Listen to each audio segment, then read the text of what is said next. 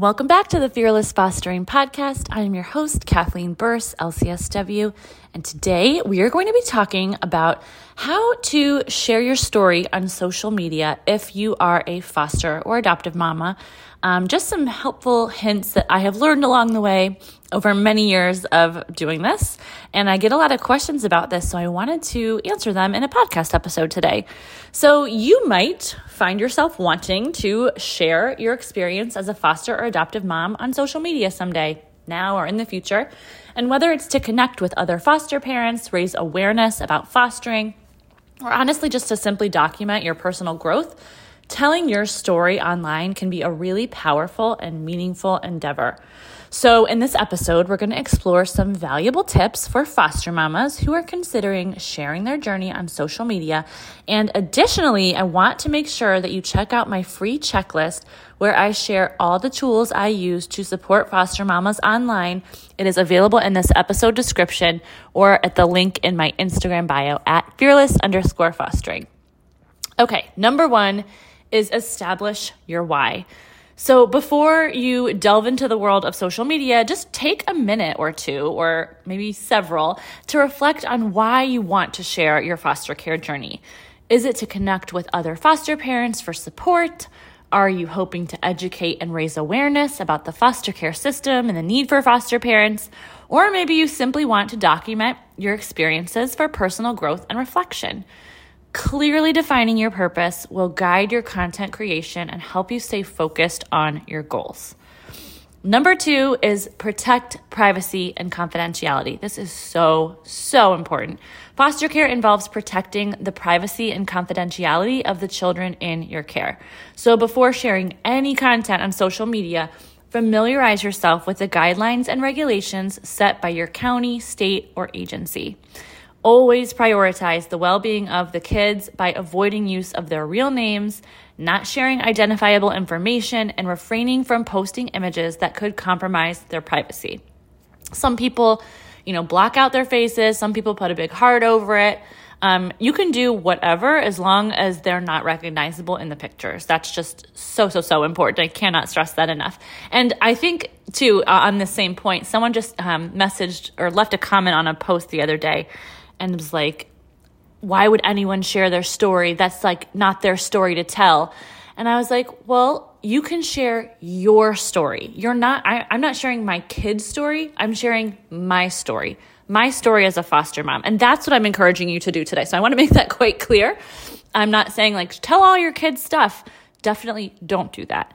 I'm saying share your journey, the emotions that you feel, the process of foster care, how it looks for your family. And you can do that, and there's so many ways to do that without compromising the privacy or confidentiality of your kids. So just want to make that quite clear so I don't get any more of those comments. And it's just really important to make that, perfectly clear. And with that being said, I would say number three, create a separate foster care account. Consider creating a separate account specifically for your foster care journey because this really provides a dedicated space for sharing your experiences without mingling them with your personal life. So my Fearless Fostering account is not my personal Instagram account. I have a personal Instagram account and it's private. It's totally private. So yeah, that's just it's important to just really have clear boundaries around, your personal life and the foster care journey. I know that they're mixed in reality, but on social media, for social media purposes, it's important to keep them separate. It really allows you to connect with a community of foster parents and individuals who share similar interests and challenges. And the separation is honestly really helpful in managing those privacy concerns and just really maintaining a focused narrative when you post. Number four, tell your story authentically. Authenticity really resonates with audiences on social media, but especially foster moms, foster parents. So share your experiences, both the highs and the lows, in an open and genuine manner. Foster mamas often find solace and support in knowing that others face similar challenges. Be real about the struggles that you encounter, the victories you celebrate, and the lessons that you learn along the way.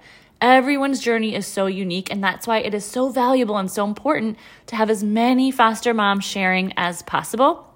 And authentic storytelling fosters a sense of community and understanding among your followers.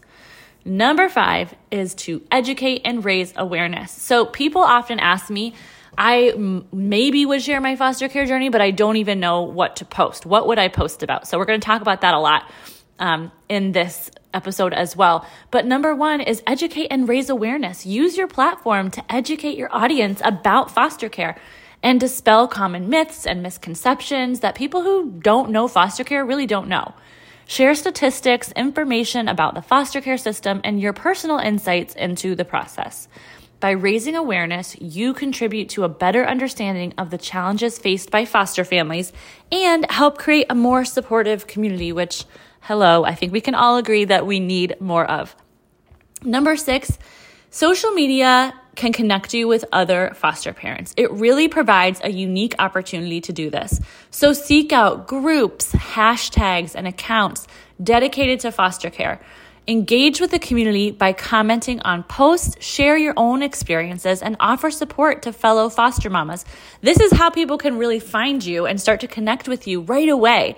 If they see a meaningful comment that you leave on someone else's post about foster care, sharing a snippet of your own experience, that immediately was like, oh my gosh, I wonder if I could follow them too. I want to know more about their story.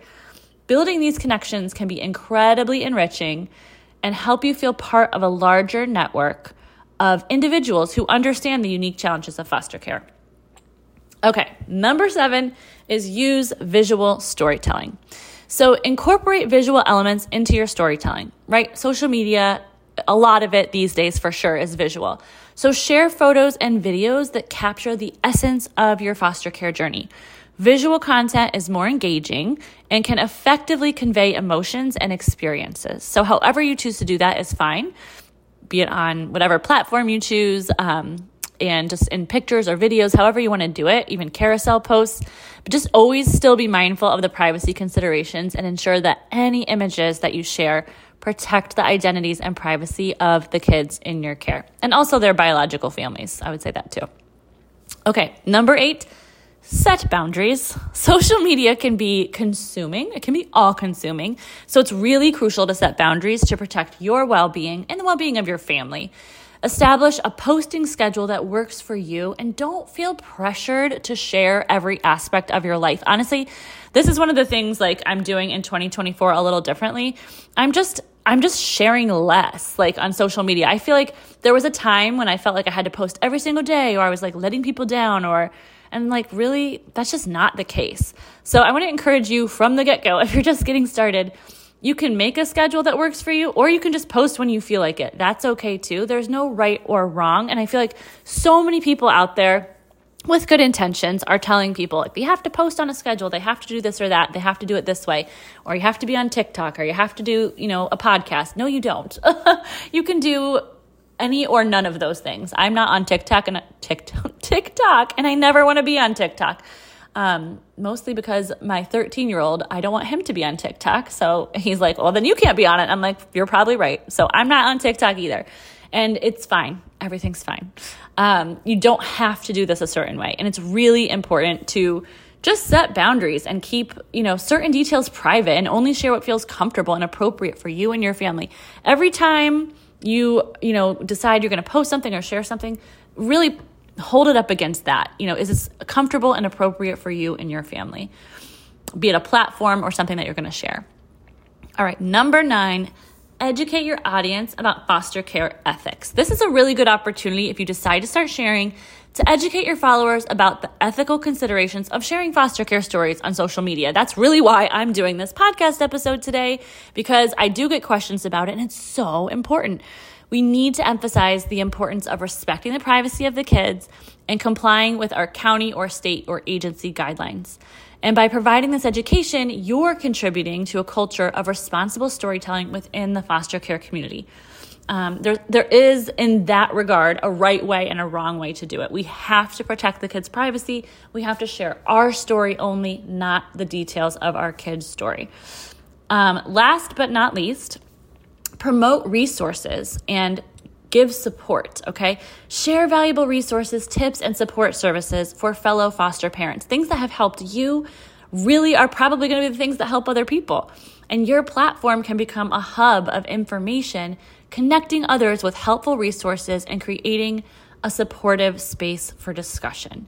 And speaking of which, as I said before, I have a free checklist available for download where I share all the tools that I use to support foster mamas online every single day. And I'm going to link it up in the show description so you can go check it out right now as long as you're not driving. It's there for you. It's also in the link in my Instagram bio at fearless_fostering.